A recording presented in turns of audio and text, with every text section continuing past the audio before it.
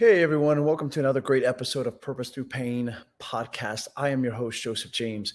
I want to talk to you today about something that we all go through. We all have these times in life, whether it's from dealing with trauma or suffering trauma in our life, shame, guilt, rejection, the loss of a loved one, uh, financial decrease, or even the loss of a job, the loss of a home, the economy, the pandemics that's going on in the world right now. And that is something that I would refer to as chaos. We all have those times in our life that everything just seems to be crashing in around us. It's chaotic. Well, I want to give you a few tips tonight of how I've been able to work through and conquering chaos. The first thing in conquering chaos is to control what you can. Now, that seems to be very easy, but yet a lot of us suffer with that, trying to control the outcome of certain things.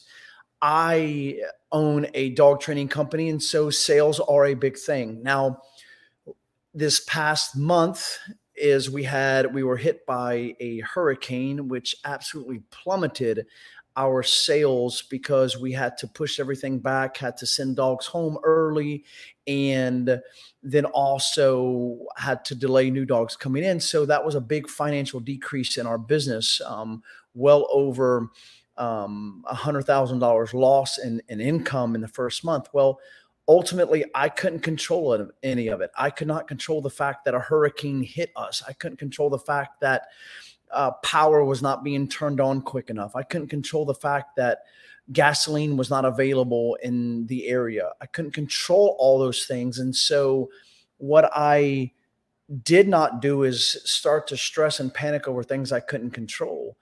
I could only do what I could control, and that was manage what I could in terms of my day to day routine, my staff the best that I could. Okay. The dogs that we did have on hand at the time, and then just evaluate each and every circumstance as it unfolded. And so, but I could not control power not being on. So there was no reason for me to drive around town complaining and wandering and or wondering when power was going to be back on. I just knew that the fact that electrical companies were doing their best to control or do whatever they could to mitigate loss or even work towards restoring certain things. So I control what I can when it comes to relationships, when it comes to, for me, and the reason why I started this podcast was the loss of my father and the loss of my wife, all within 22 days of each other. I had to learn to control what I could. Me trying to find myself overnight, me trying to understand why things happen, me trying to figure out things. I couldn't control all those things because I didn't have the answers.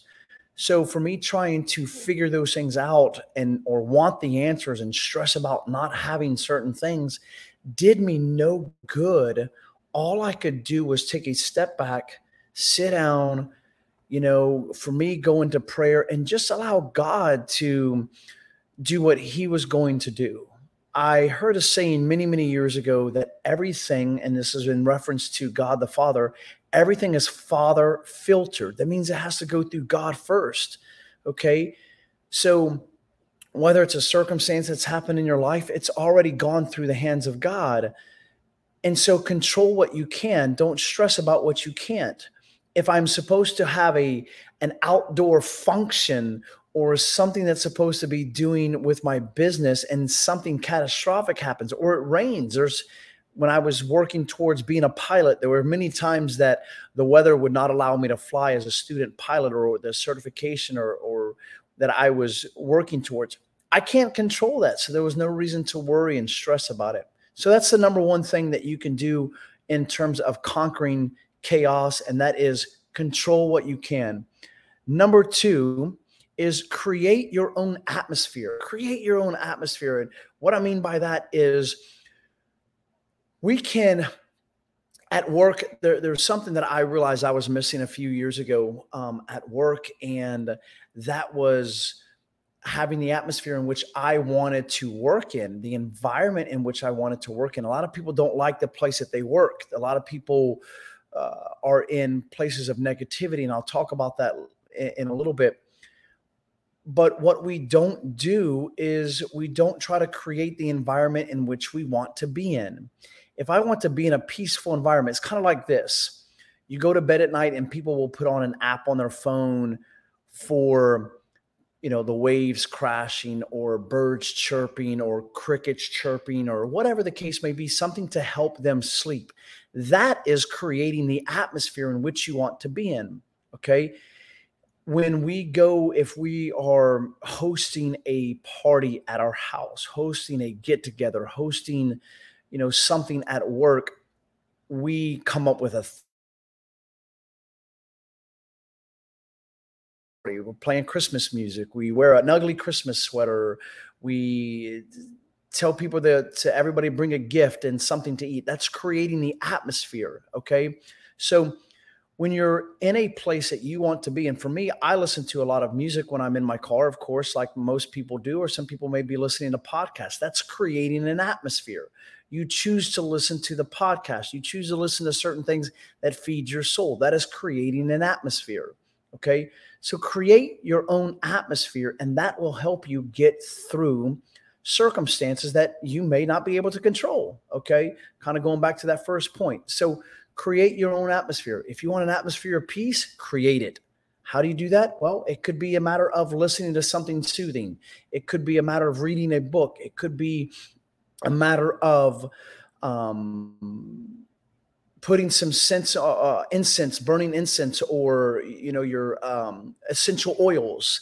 So if you're selling a house, you create the atmosphere that's warm and welcome for people to come over and look at your house, or if you're having a party. So create your atmosphere. Number 3 is you can never over communicate. When people get into stressful times, communication normally goes out of the door. Okay. You must increase your communication. If you're having a fight with your spouse, okay, if you're disagreement with your children or your business or your job, you can never over communicate. Communication, communicate, communicate, communicate. These are very powerful tools that it will keep things from happening or increasing the chaos or the turmoil or whatever may be happening in your life at that time, is by simply sitting down, communicating. The worst thing, the number one thing that people get in arguments over is simply just whatever the subject may be, but it boils down to the lack of communication. So you're having chaos in your finances. You're having struggles in your finances at home, or your marriage at home because of finances, or your children aren't doing what they're supposed to be doing.